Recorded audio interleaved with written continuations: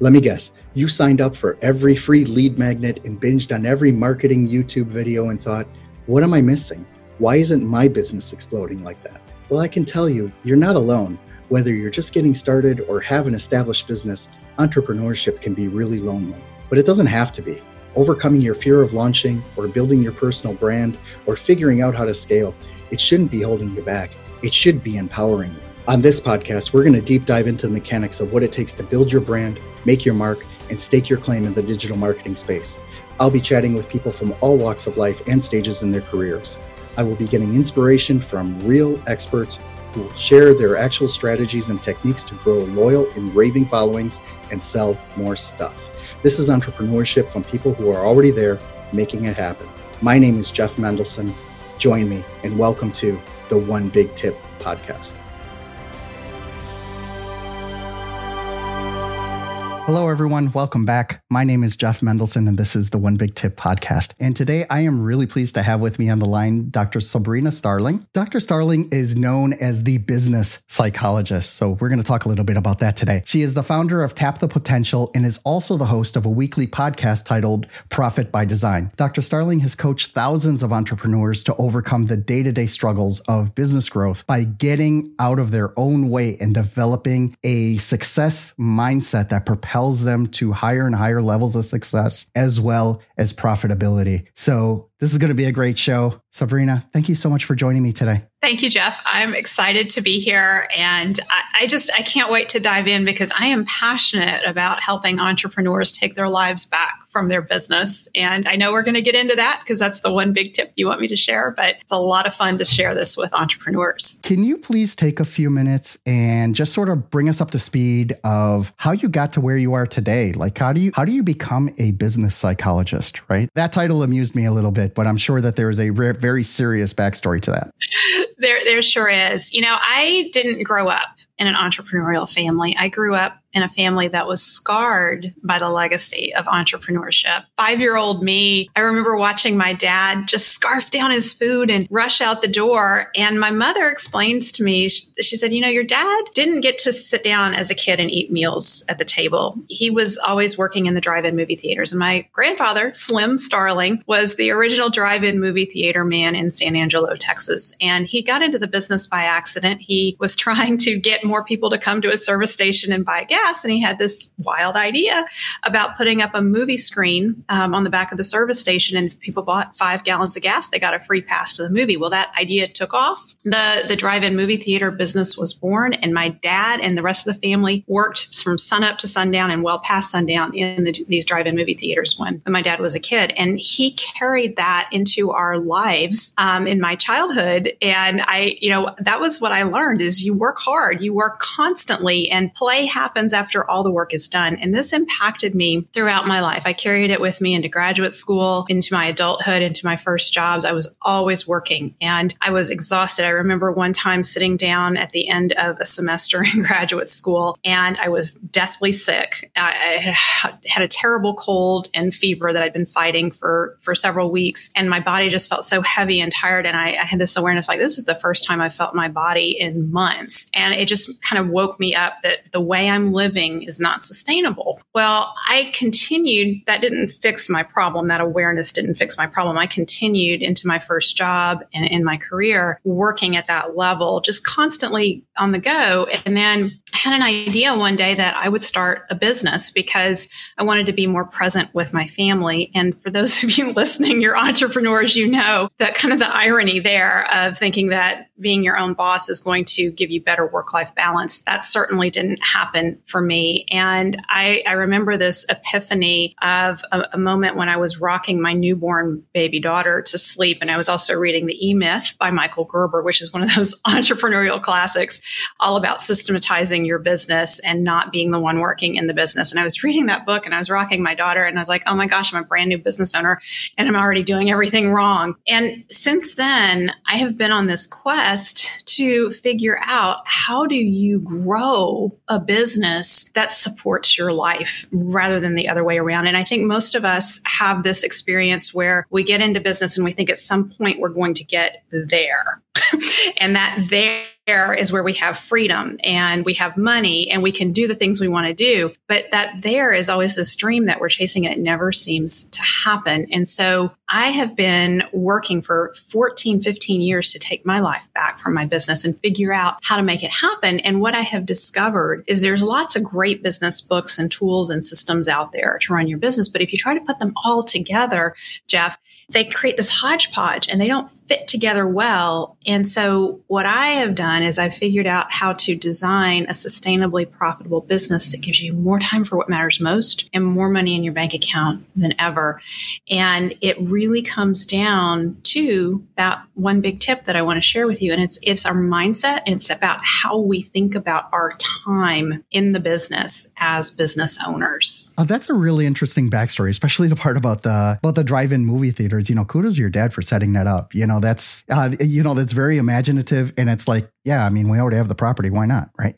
So yeah, let's do that. So, all right, cool. When you were figuring out that, hey, this is not sustainable, especially while you were, you're a new mom and you're building this business up. How did you, besides the book, reading the E-Myth, how did you actually implement that? Because the E-Myth book talks a little bit about, not being the technician, right? It talks about how you really need to be working on the business instead of in your business, because otherwise you're just making a new job for yourself. What would you say is like the best nugget that you got out of that book? Well, it's exactly what you said, that, we need to work on the business and not in the business. And I got that, but I didn't know what to do with it. I didn't know how to implement it. And as a matter of fact, I actually had the opportunity to meet Michael Gruber a few years later. And I said to him, I own a coaching company and I want to figure out how to scale it. How did you do that, Michael? And he said to me, my dear, I own a coaching company and I have never coached a day in my life. And I'm not going to lie, Jeff, like that answer just really ticked me off, because I was like, what the heck? You didn't tell me anything. But I realized he had actually told me everything. And so I would love to say that reading the E-Myth helped me figure this out, but it didn't. And it was this moment in time when I was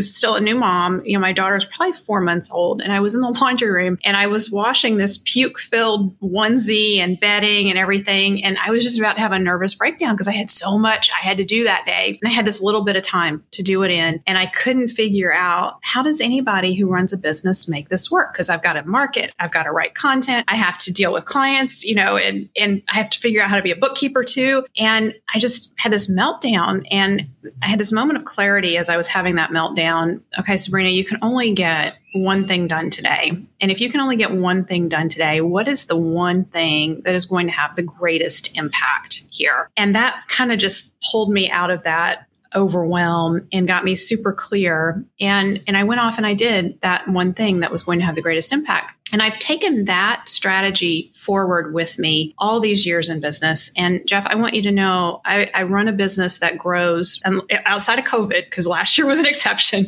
but typically 35% or more in revenue every year for the last 10, 15 years. And I run that business 25 hours a week using this strategy. And it is really around learning how to think about your time as an entrepreneur in the most valuable way. What is the most valuable use of our time? And what I have discovered is most of us spend way too much time doing tasks that are worth $10, $50 an hour, even $100 an hour in our business. And we never get around to doing the $1,000 an hour, much less the $10,000 an hour activities that really add value and help to grow the business. And so that is my big tip, is to really think about, when it comes to work supporting your life and not the other way around, thinking about your time as being worth $10,000 an hour and evaluating, are you spending your time on activities that are worth $10 an hour, $100 an hour? And if you are, that's keeping you from working on those $10,000 an hour activities. And what I see in working with so many entrepreneurs is that mentality that we have when we start up,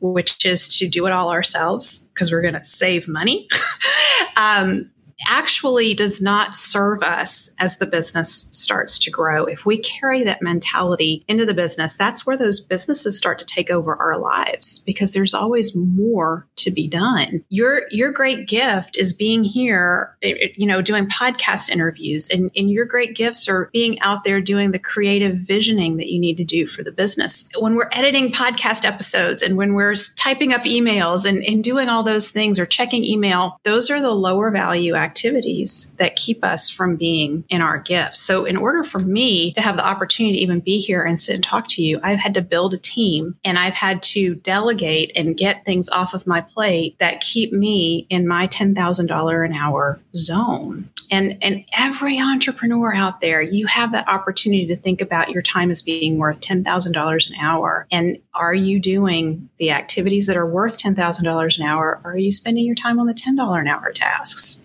So I want to challenge you on something, right? So first of all, yes, we should all value our time at $10K an hour, and have these, make more than lawyers type things, these types of activities. But that's not necessarily possible, especially when, you're just getting past the start stage. And think about it as like this hump that you have to get up over. And a lot of people really, they never quite crest that hill in order to get down to the other side. Because once you crest that hill, that's where you can start scaling, bring on 2 writers on staff instead of 1, or bringing on a graphic designer so you don't have to do all your art in Canva and all that, right? Before you get to that stage, right, I feel that a lot of people, myself included, fall into this burnout stage, right? Where it's like you make this to-do list and then it becomes filled with not $10,000 worth of stuff, but 10,000 tasks that need to be done, right? And like you said, it's the overwhelm. It's like, which one do I attack first? Which is the highest value activity I should be focusing on besides, like answering an email or making a Canva logo or what have you?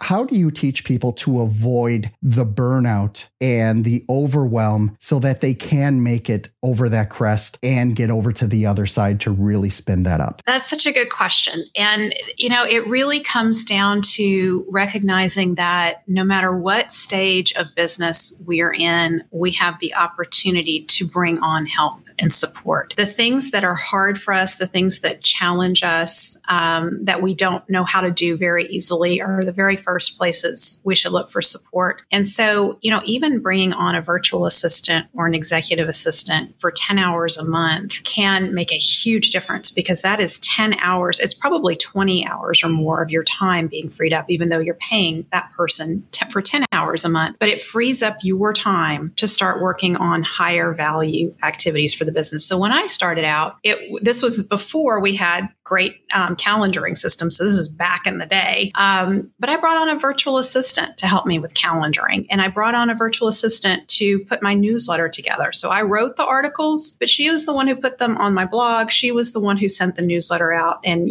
maintained the newsletter list. So it allowed me to move to the next level in the business and really work on creating the great content, which eventually turned into multiple books that I've written, like my How to Hire the Best book and my book that's coming out, The 4-Week Vacation. That all started with blog posts that I was writing 13 or 14 years ago that helped me evolve my ideas and my thinking on business. And if I had spent all of my time on the more mundane things in my business, I would have not had time to write those blog posts. And so when we focus, there's 2 things that happen. Is number one, we try to do everything ourselves to save money. But the other thing that happens is typically when we start out, we undercharge for our services because we just want to get the job. We just want to bring in the money. And undercharging becomes detrimental to the growth of the business over time. We need to be charging appropriately, not just to cover, our budget at home to eat and have a roof over our head, but we also need to be thinking about when we price our services that we need to price for growth. That means we need to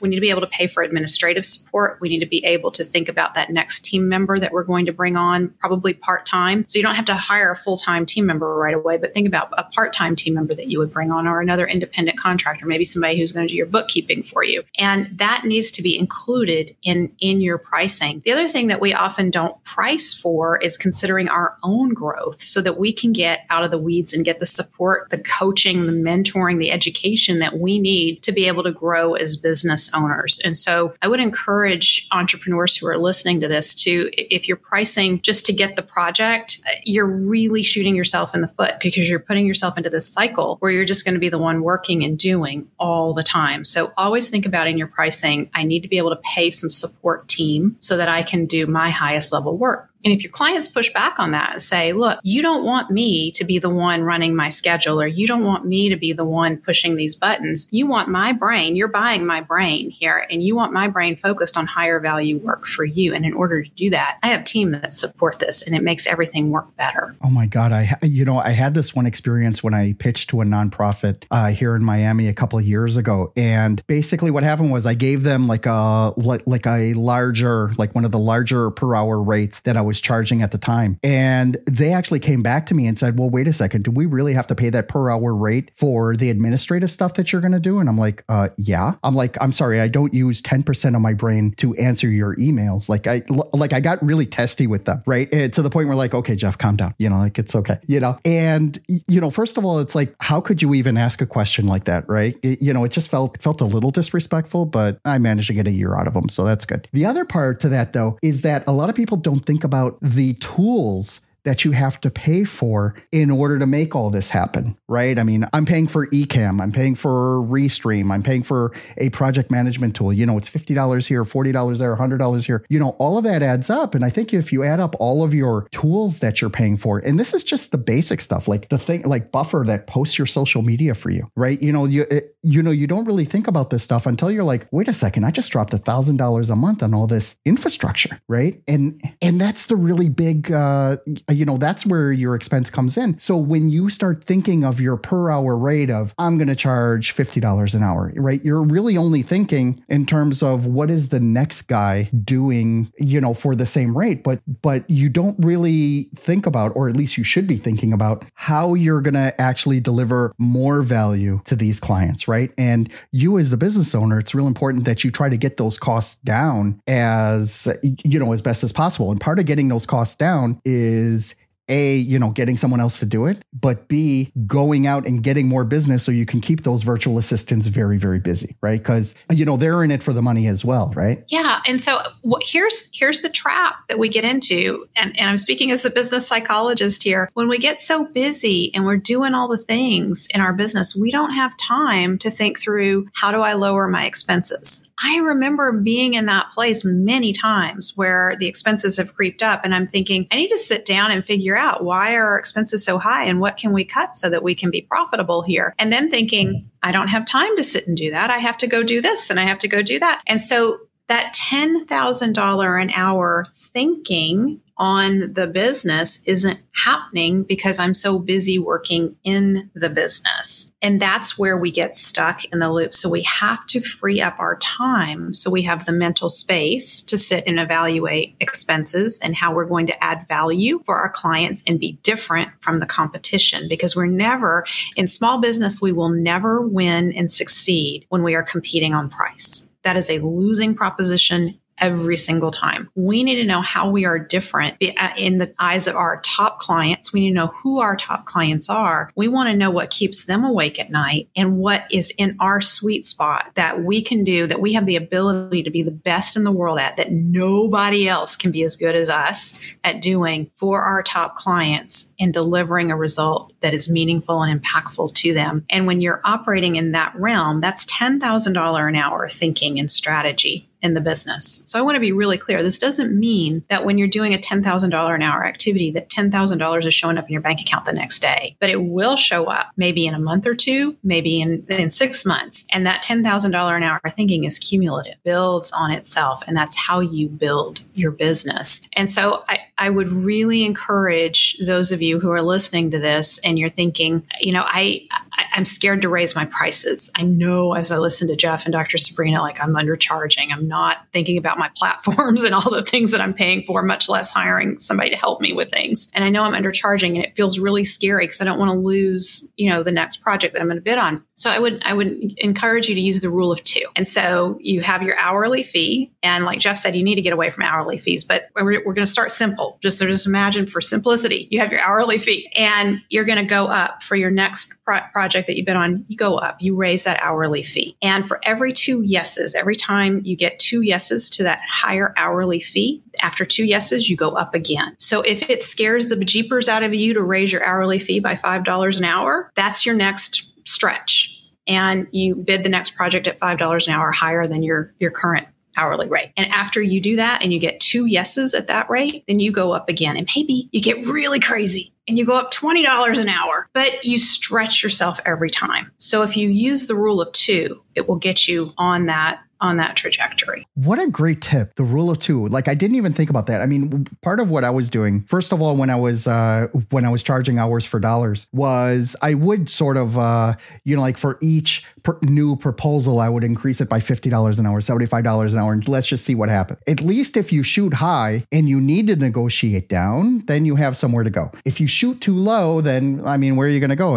And seriously, if someone can't handle your lowest rate, then they're not your customer, right? And one of the things I learned from a friend of mine was that he does not negotiate on price, right? He just puts it out there. This is the price, right? And if you balk at the price, if you think like, oh, I can get this cheaper somewhere else, if I can, hey, can you give me a 20% discount, whatever it is, his retort is, am I going to give you 20% less of my strategy? Am I going to give you like, what do you want from me here? Exactly. We don't want the clients that are price shopping because they're going to be nitpicking everything that we are doing for them. And so there are people who purchase based on value and there are people who purchase based on price. We want clients who purchase based on value. And then we want to be really clear on the value that we are delivering for our top clients. And I want to share another strategy that has served me tremendously over the years. And that is really understanding who the top 20% of our clients are at Tap the Potential, those top 20% who are responsible for 80% of the revenue. So I'm imagining now that we're talking to entrepreneurs who have more business than they can handle. And you are just completely overwhelmed. And again, you're not there because you don't have the freedom. You might have a lot of money coming in the door, but you have no time freedom. And so when it comes to taking your life back from your business, one of the really coolest things that you can do is understand how the 80-20 can work for you. So if you have your top 20% of your clients who are responsible for 80% of your revenue, and you set a modest goal to be able to provide additional value and service to them over the next year, so much so that they would want to pay you 25% more than they're currently paying you. That is plenty. That is the exact amount to replace the revenue from the business that you have from the 80% of clients who are responsible for only 20% of your revenue. So if you're following me, that means that you're at choice. You could drop 80% of your clientele at that point. And again, just focus on your top 20% of your clients, which is a very easy way to start taking your life back from your business. How nice is that to have the luxury to fire a client? Yeah.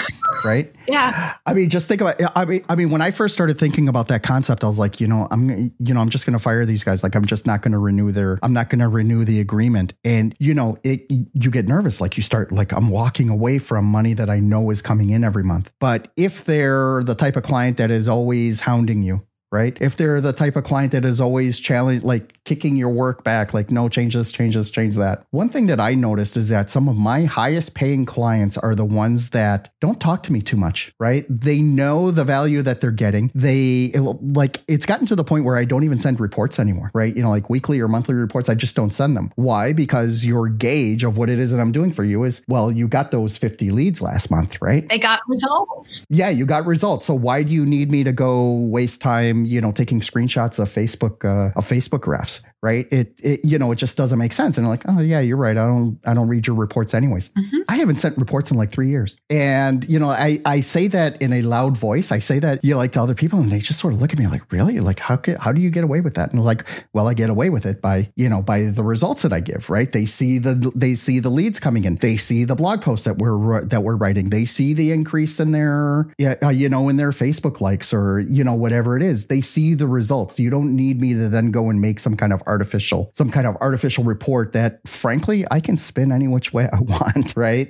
Yeah. I'm really good at that as well. So you're going against the industry standard at that, right? You're doing something different than others in your industry, and you're focusing on, here's the results that I'm delivering for my clients. It also sounds like you have tuned in very well, Jeff, to figuring out what your clients really want when they hire you in the first place. And as long as that is happening, they are happy. And, when we think about letting go of clients and firing clients, the ones that take the most time, that claim, typically they're the ones who were price shopping to begin with, and we didn't have high enough prices to screen them out out so that they didn't end up in our business. But we want to be able to be at choice in our business to let go of our most difficult and challenging clients and customers. Because one of the things we see when we start looking in businesses and looking at profitability is that there are some clients that we business owners are actually paying to have the opportunity to serve them, right? We're paying them because it costs us so much to service them because they're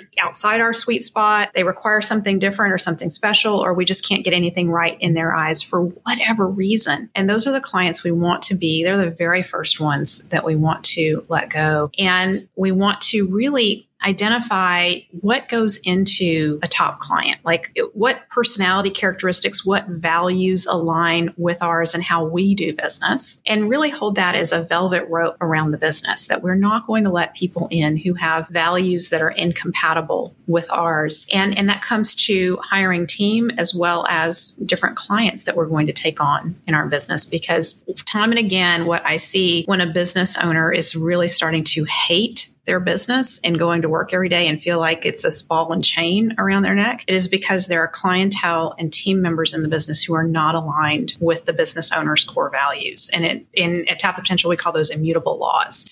So knowing what those are and really holding that high standard and saying, if you want to, this is how we play here. This is how we do things. If you want to be a part of this, come on board. But if this isn't you, it's okay. We don't have to work together. Amazing. That's amazing advice. Thank you so much for that. Can you please take a few minutes and tell people how they can learn more about your business, how they can reach out to you directly, and basically how can they tap in, to Sabrina, right? Tap into the potential, right?